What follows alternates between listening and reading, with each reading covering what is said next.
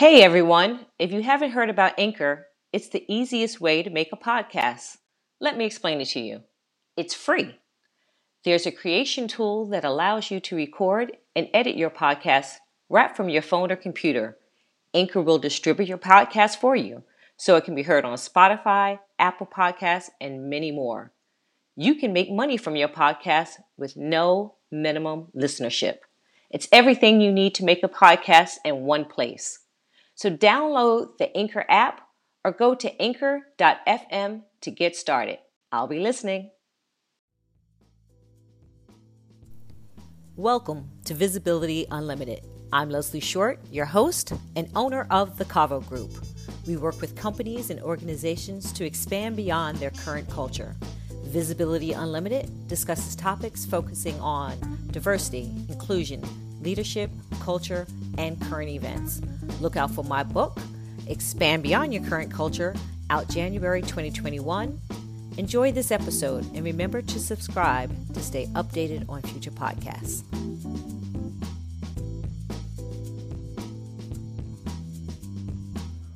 Hi, I'm Leslie Short of the Cavo Group and host of Visibility Unlimited, the podcast, and Visibility Spotlight Unlimited, the video portion of the podcast.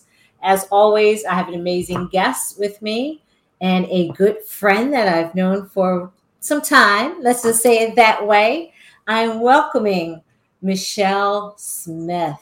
Michelle, please share with everyone what you are doing. Hi, Leslie. Thank you so much for having me on your show. I'm really excited about this, not just because we're friends and go a long way back, but it's an opportunity to speak about my mission. And sometimes I deliver these messages in piece parts, but you're giving me the opportunity to give it in one whole chomp. So, Absolutely. I will tell everyone our focus is going to be women in the C-suite and having a coach, but not just any coach, and a coach who's been there and understands the ins and outs of what's needed.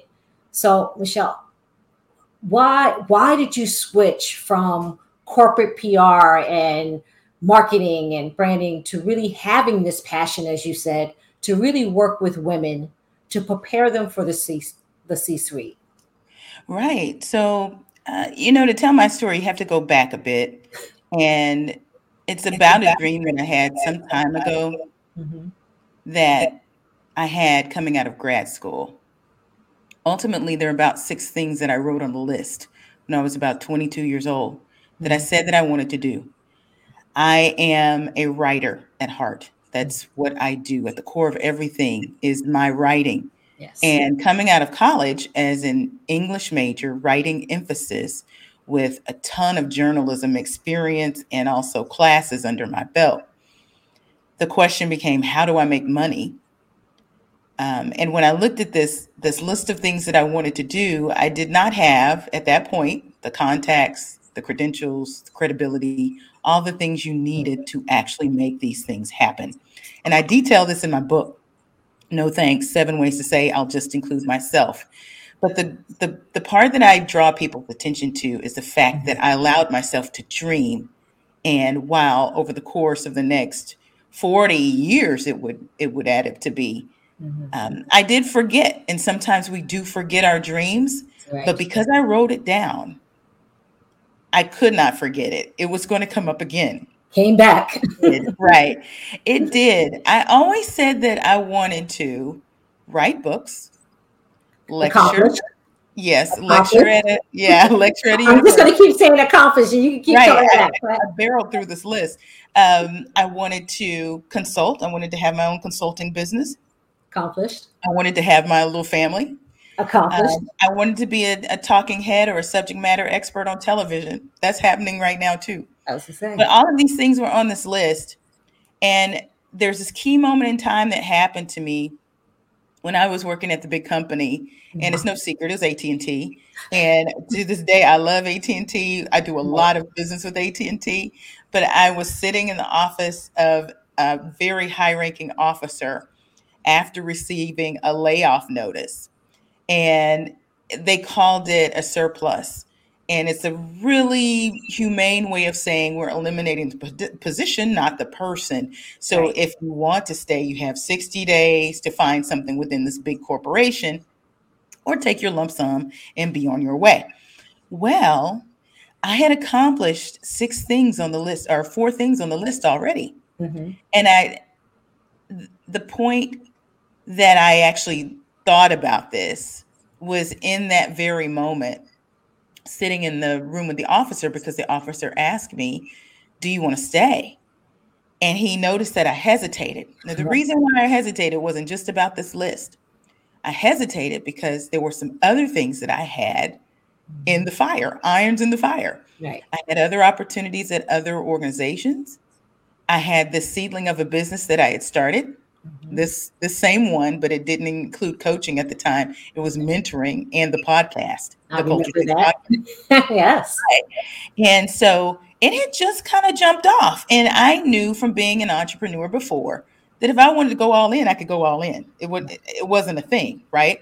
Mm-hmm. So I had options and I had choices, but I also had a choice to stay, because that officer was saying to me, if you want to stay, there are about 7 officers here that want to keep you. Just let us know. And so that's when I let my dreams take over. And I said, you know what? I think I'm going to. He said, you're going to leave, aren't you? I said, yeah, I think I'm going to leave. I had done 25 years in PR, Right. strategic communication. Mm-hmm. And that's something that I knew that I could always do. That's what I turned to in graduate school to make the money that I said I wanted to make. You took a chance on you. Yes. 25 years later, I had the credentials, I had the credibility, I had all those C's that we were talking about to Mm-hmm. actually do what I wanted to do. So ultimately, that mentoring platform that I had morphed into executive coaching, because I went and got training to become that. And reflecting on what I saw in the Fortune 500 when it came to women and also women of color, how that middle of the leadership pipeline was just gushing Right. women, spewing us out. And Black women were leading the way, followed by Latinx and Asian and white women too. The And ceiling wasn't even there, because Right. you couldn't see the ceiling. right, It was so high you can't see it. right. And you get satiated. A lot of women, and research supports this, a lot of women had C-suite dreams at some point. Right. And because they, life took over and, they're in the grind and they're doing well, they're bringing home a great check. Mm-hmm. They're able to buy the Fendi bag if they want it, get the red bottom shoes, go to Dubai with your girls on a girls trip. After a while, we begin to say life is good, but we forgot. And that's actually part of the plan. When you think about how the power center is built, and it's built to center white males, there really isn't a desire, the way it's currently built, for others to be in the center. And women of color are in that other. There's a disadvantaged, then there's the doubly disadvantaged. Right. And Black women fit that bill. And we, more than everyone, are leaving corporate at a faster rate, at a higher clip. Research shows that despite the fact that we are the most educated segment of all segments out there, with the most advanced degrees, and despite the fact that, as Catalyst says, we are as we want to be leaders. We're as aspirational as we walk in to be leaders. We don't walk in to sit at a desk.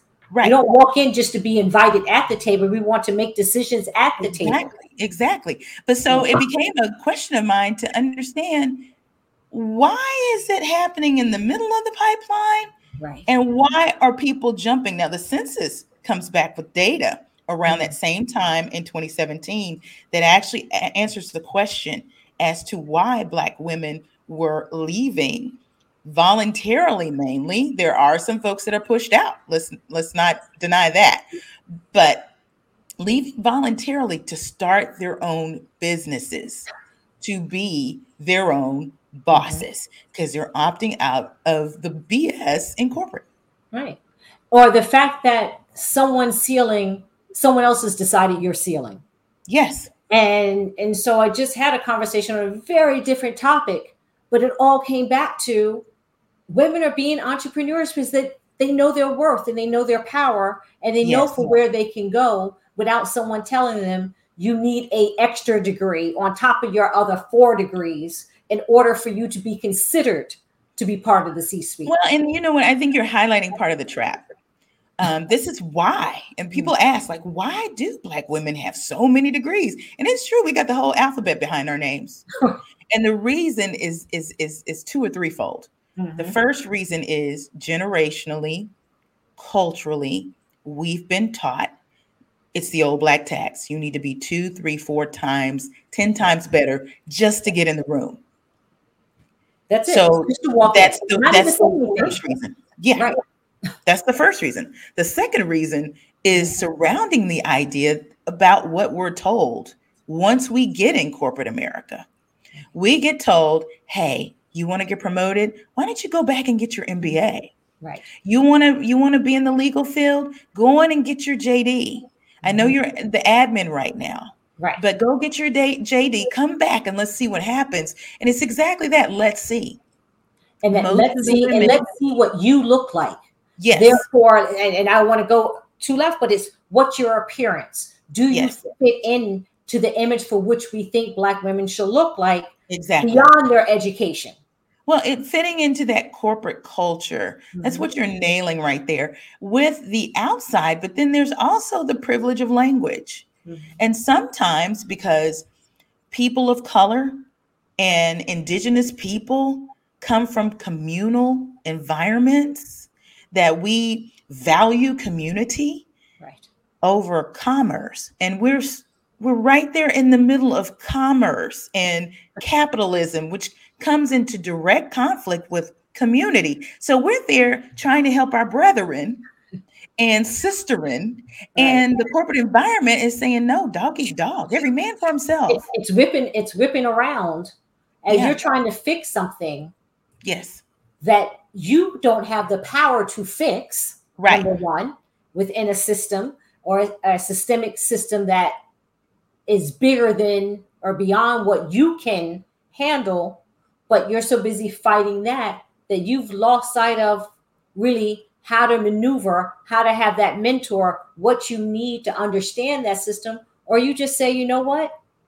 I don't need to spend like this. Well, and here's the thing. Some mentors are so bought in to the corporate culture. And I mentioned language. I'll give you an example. I was just writing my weekly newsletter that goes out, and I've tried to kind of change the format to where it's kind of musings. And one of the sections says what I'm thinking about.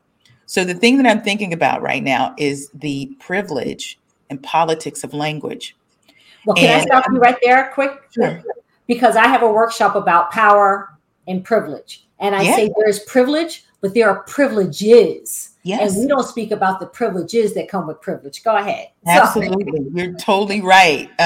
So the language that we use, and I gave the example of today, and this is what triggered it.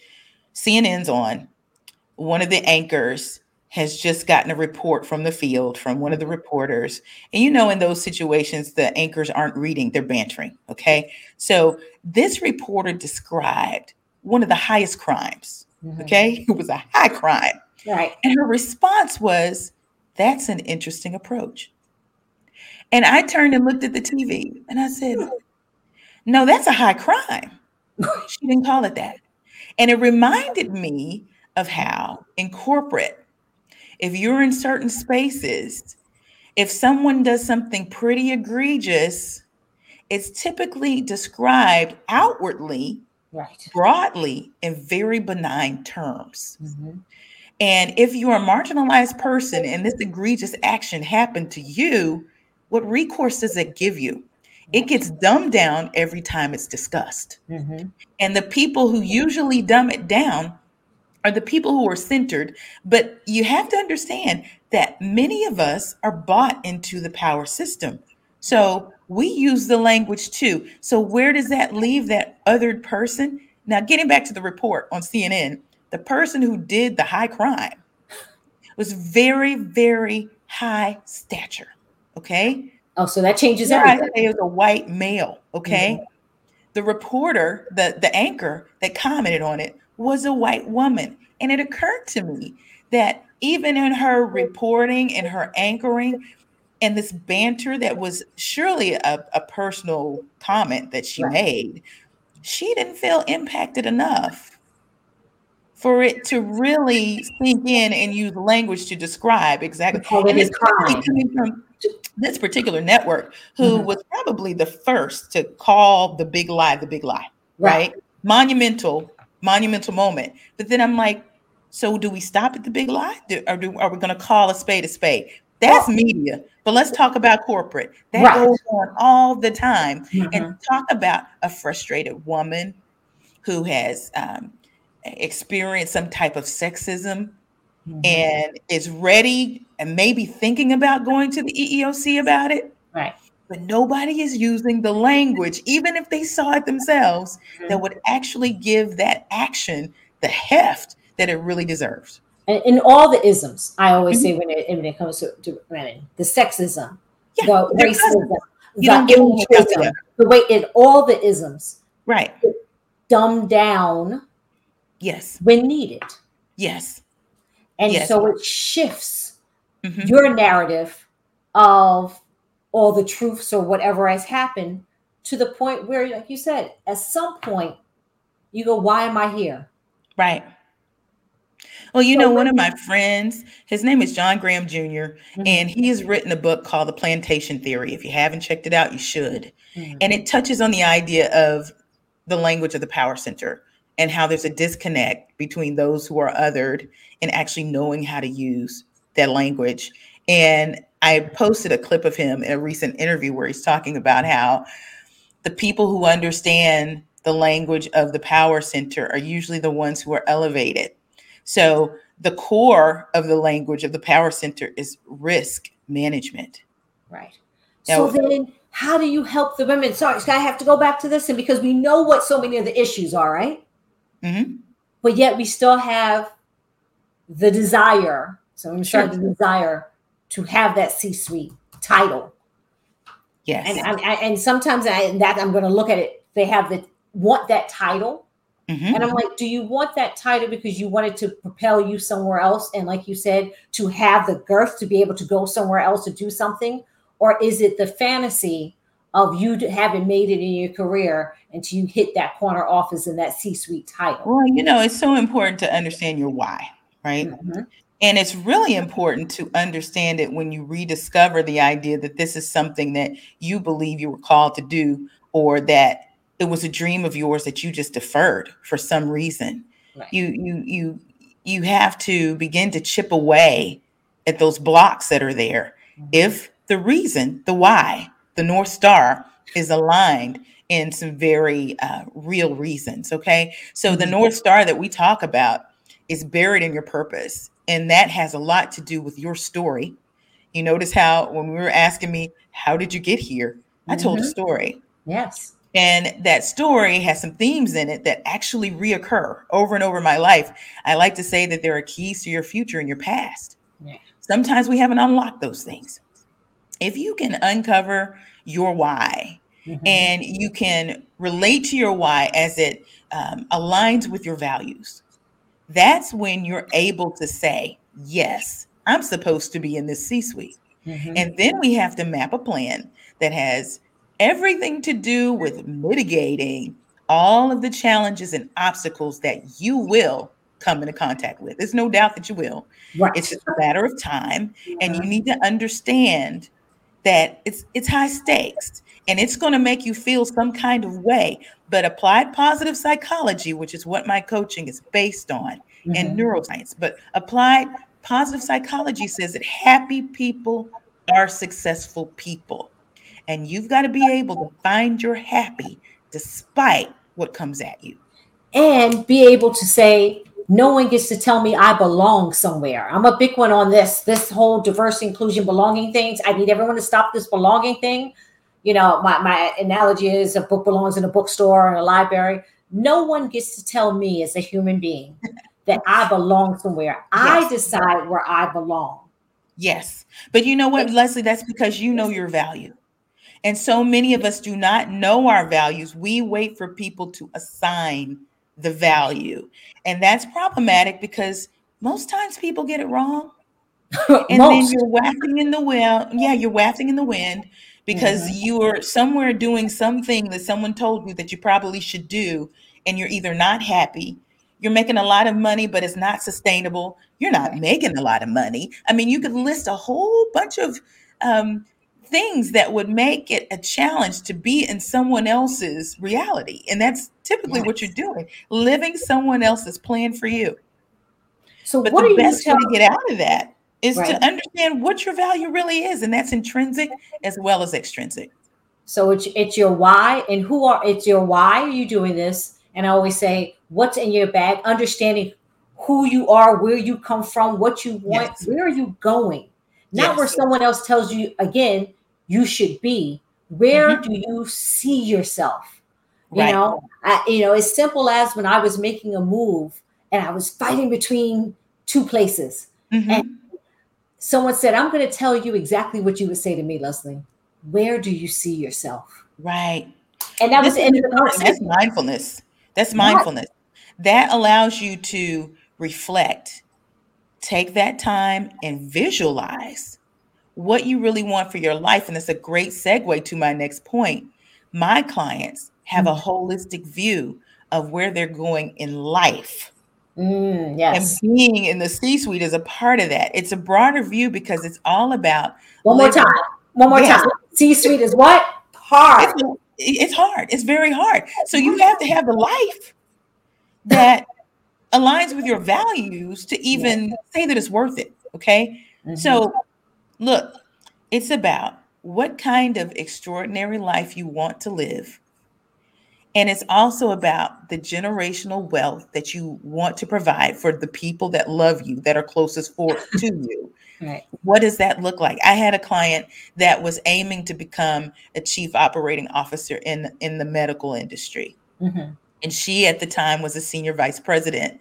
But when we dug underneath what it was she really wanted, and that's the key question to start with, what do you really want? Right. She started to visualize a life near the beach, preferably on the East Coast, close to the schools that her kids wanted to go to college at. How about that? Right? She wanted to be near her extended family. And in this particular state, her husband had a family too. And I said, you know what? That's the focus. Focused on that. And she was kind of zoned in on getting that C-suite appointment in her current role. And that's where I challenge women and even the men that I coach, that you got to lean out in order to lean in. And that means that you got to know what's out there. And you need to, that's really where we draw our value. Our value comes from inside intrinsically, but it also comes extrinsically from the people and places and things that value us. And that's typically outside of that company. Right. And you have to do your research. You have to invest in you. What else is out there that I may be interested in? Or what's a company that I love what they're doing? Yes. That may match what I have. And I can take these transferable skills and be in the C-suite there. Absolutely. Because they see my worth. Absolutely. But you know what? The villain in the book is fear. The villain in my book is definitely fear. That's my story. But I find that with women, there are an array of fears that stand in our way when it comes to actually going for our dreams. One of those fears is the unknown or what other people will think. So that typically causes us not to look at positions outside of our immediate bubble.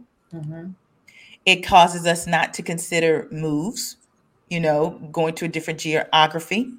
It causes us not to look at other companies that may be outside of our comfort zone. And you never know what's out there. I had a client who wanted to move on to a better position. And she was looking inside of her current company, which was fine. But as we started to lean out and upskill, lean out and build the community, lean out and diversify the income, lean out and build your brand outside of the company and inside the company. In short order, this woman had 4 big name companies coming for her, including her own. And at the end of the day, another one who wanted to move out of where she moved from Seattle to North Carolina, working for a major brand in LA. She was able to negotiate 4x her salary and get everything she wanted. But it's exactly what you said. Backyard. Right. And you know what? You have to know that there's more out there than what's in front of you. What I always say, expand beyond your current culture. Yes. And that means really understanding that there is so much more out there. Yes. You know, people look to me and go, how did you live outside of America for 13 and a half years? I was like, very comfortably.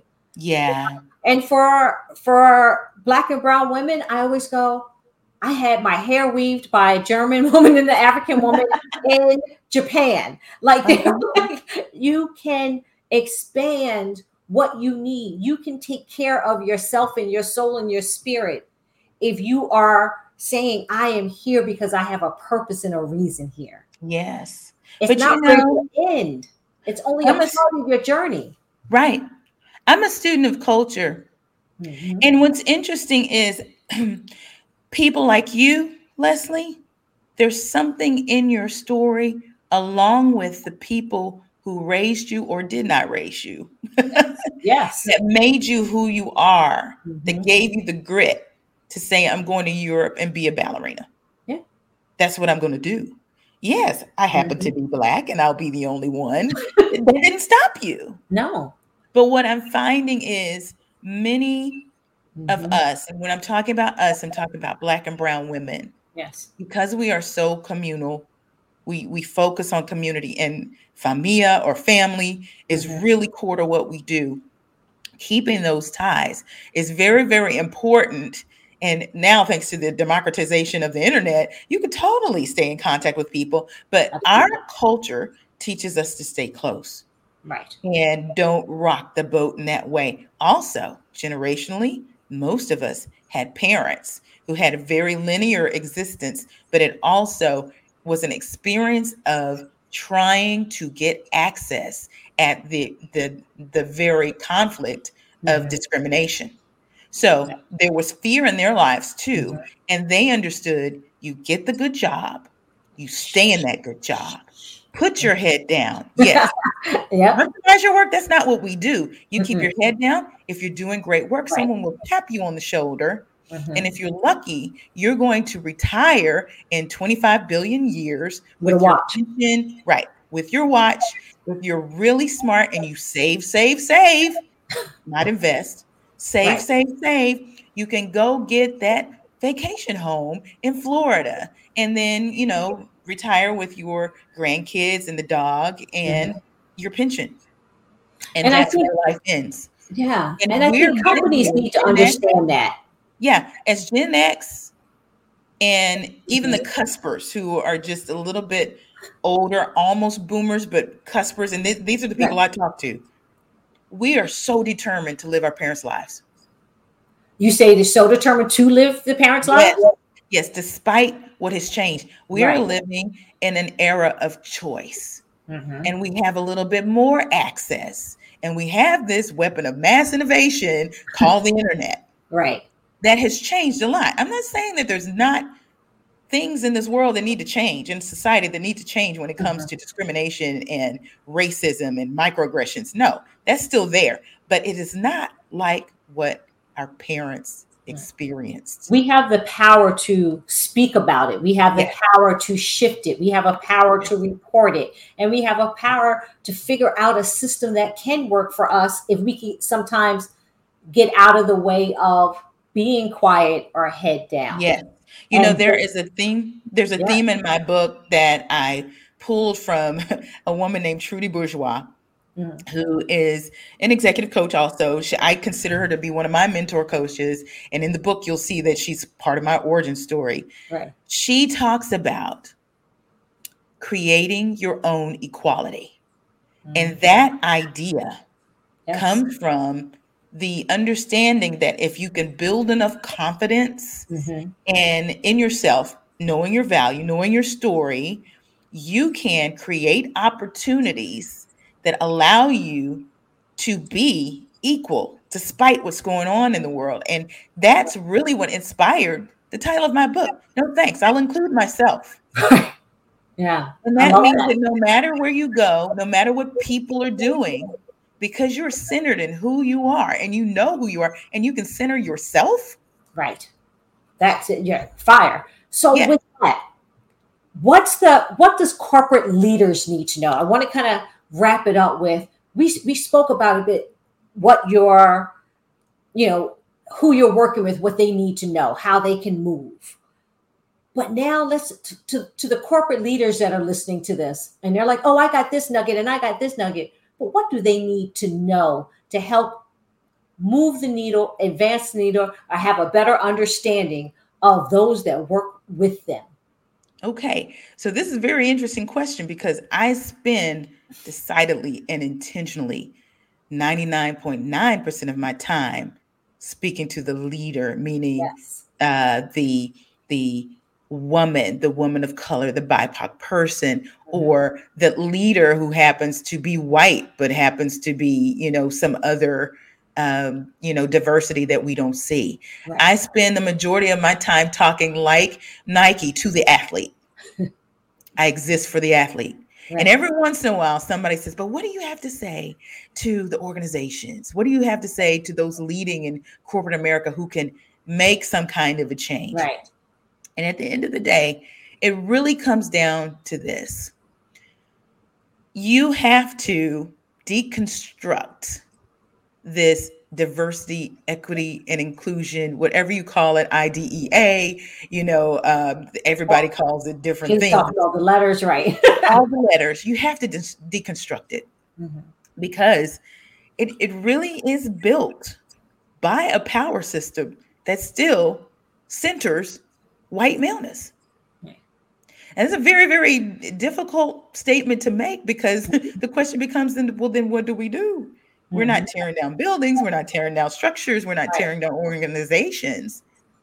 And that answer has to be, what are you doing to put a plug in the middle of that pipeline that's spewing women and women of color, and by the way, other people who are othered too?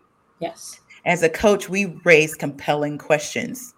And it can't just be about the numbers. Oh, yes, we sent X amount of Black people through a leadership program. No. And we gave diversity training to X amount of people in the organization. No. We have to deconstruct it. We have to use different language. I talk a lot about language. This is my calm side of me coming out here. It's important the way we're even messaging it because we can undo it. I can give you a great example. The folks who aren't wild about diversity, equity, inclusion, do they even like those terms? No. Do they even know what they mean? Realistically, they probably do. They probably do. I'm going to honestly say to you, they don't, because that's the side that I'm working on. And when I ask them what it means, what their perception of what it is to what it is very different. And that lies a big. Yeah, you're right. Their perception is very different. That's for sure. But I also want to, because we're talking about corporate America.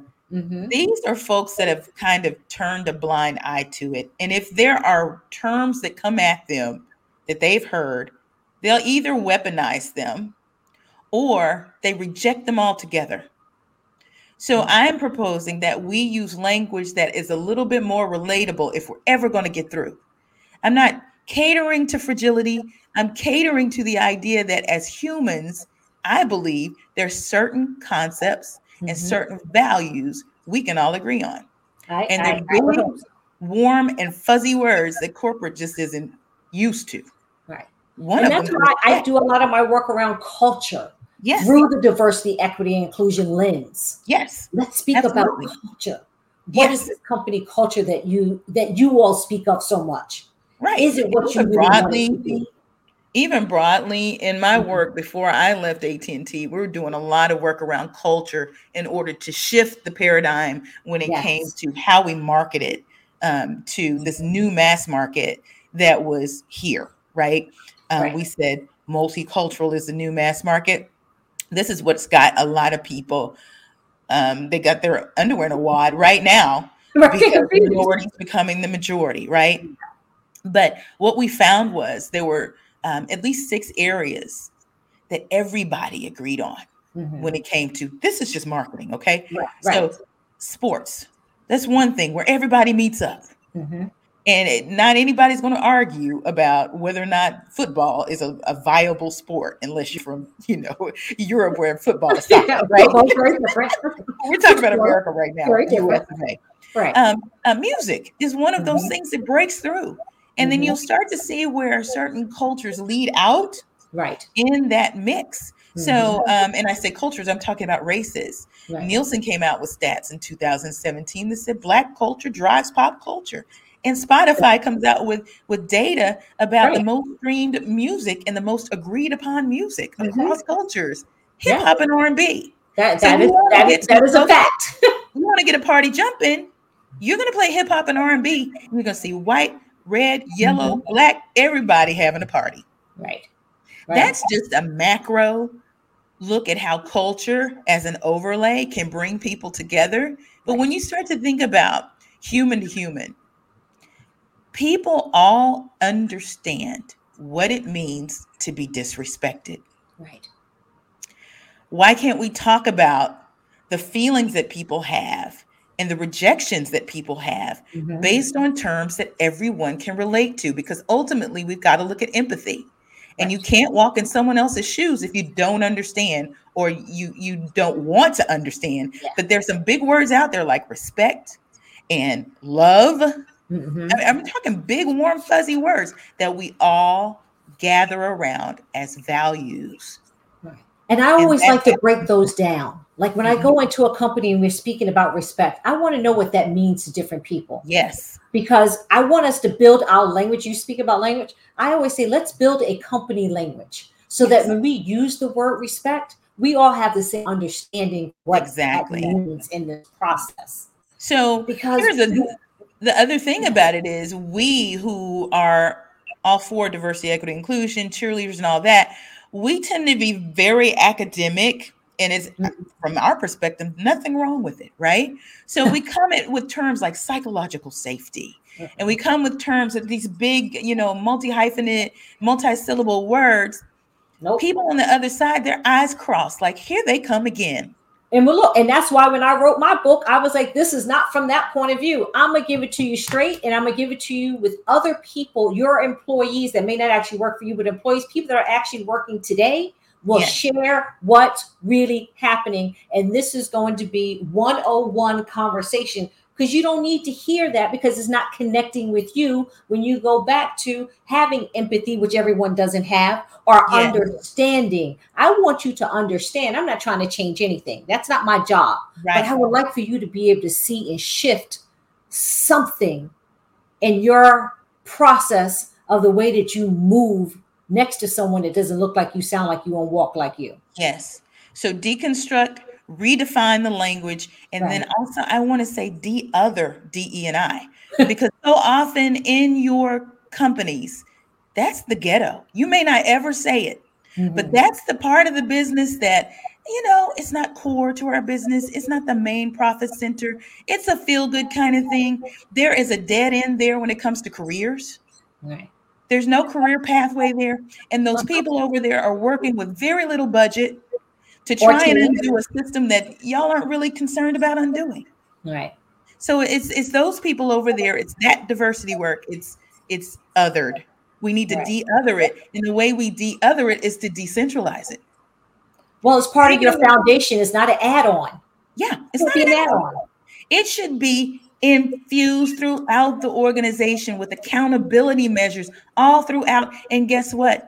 The expertise in this area needs to be elevated in each of the business units. So it's not just a chief diversity officer. It's fine to have one. But if that chief diversity officer doesn't have a chief operating officer who is an expert in diversity, equity, and inclusion, not much is going to get done. If there's a chief marketing officer over there who doesn't have a clue about it, but is over there saying, you know, diversity is that little group over there's responsibility, how is it ever going to remedy what's wrong and ailing these companies? So whenever I turn my head for that 0.1% of the time to speak to diversity leaders or leaders who are in charge of the companies, that's usually what I say. I give them those 4 or 5 Ds. So Michelle, because we could be here all night, because we both always have a lot to say. We're both passionate about this. It really does come down to, if you are someone looking to build your career, ask yourself the why. Ask yourself, what is it that you want, where you want to go, where you see yourself. And like I love what you said, where do you see your family? What is it that you're looking to build? And if you are a company, you have to not add women of color on. You must build and shift a system that is not built for anyone that mostly is male and white centered. But you must understand that somewhere in that middle, that you are bleeding through your Band-Aid. That just having a DEI committee does not work.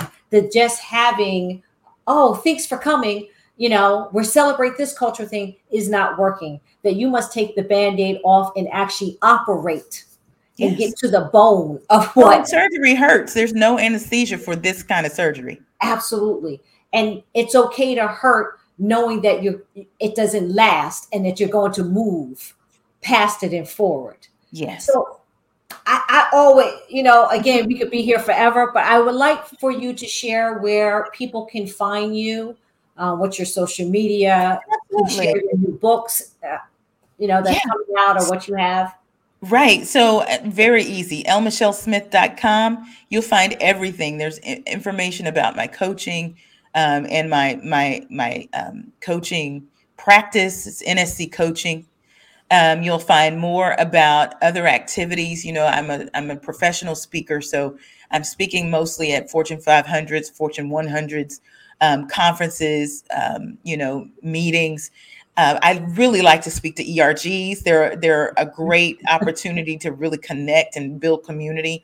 But I'm also an author, as you mentioned, and I can add award-winning and best-selling to that title. Yes. The one book that seems to just not quit, it's the little engine that could. It's No Thanks, 7 Ways to Say I'll Just Include Myself. There are 2 editions. And the second edition, which is called No Thanks, 7 Ways to Say I'll Just Include Myself, the remix, was awarded the Outstanding Book of the Year in 2021 from the National Association of Black Journalists, which is huge for me because, those are Pulitzer Prize winning people that book was up against. And then also, there is a companion journal that goes with that book, and it's called Slay Every Day, 52 Weeks to Rockstar Leadership. And it's a journal that will take you through an entire year and help you on your way as a woman or woman of color trying for extraordinary leadership. My daughter actually was inspired when I was writing No Thanks, and she has a children's book called No Thanks for Girls. Right. I have it. I can't really reach it right now, but that's okay. The next generation is right there, ready to go. Yes. So it's centered also on applied positive psychology. Those 7 ways to say in all of the books is about affirmations, positive affirmations, because we are centered in negativity. Sometimes we go into rooms and nothing's even said, and our pores just seep in the negativity, and we end up talking to ourselves poorly, claiming imposter syndrome when it was really a microaggression, and we have to double down on the positive self-talk. And thanks to the neuroscience that I'm learning and implementing, showing people who have a negative point of view how to make those things more potent is very important. So Joni's book actually centers 7 ways. There are 7 affirmations for little kids in there and some coaching questions in there as well. We don't call them coaching questions, but she asks discussion questions that parents and kids can discuss. So coming up next, yes, please, 7 ways to say I'm entitled to the C-suite. Secrets women of color need to know now to find their happy and thrive in an exclusive corporate culture is coming towards the end of the year. It may be the beginning of the year. I haven't announced the date yet, but it's coming very soon.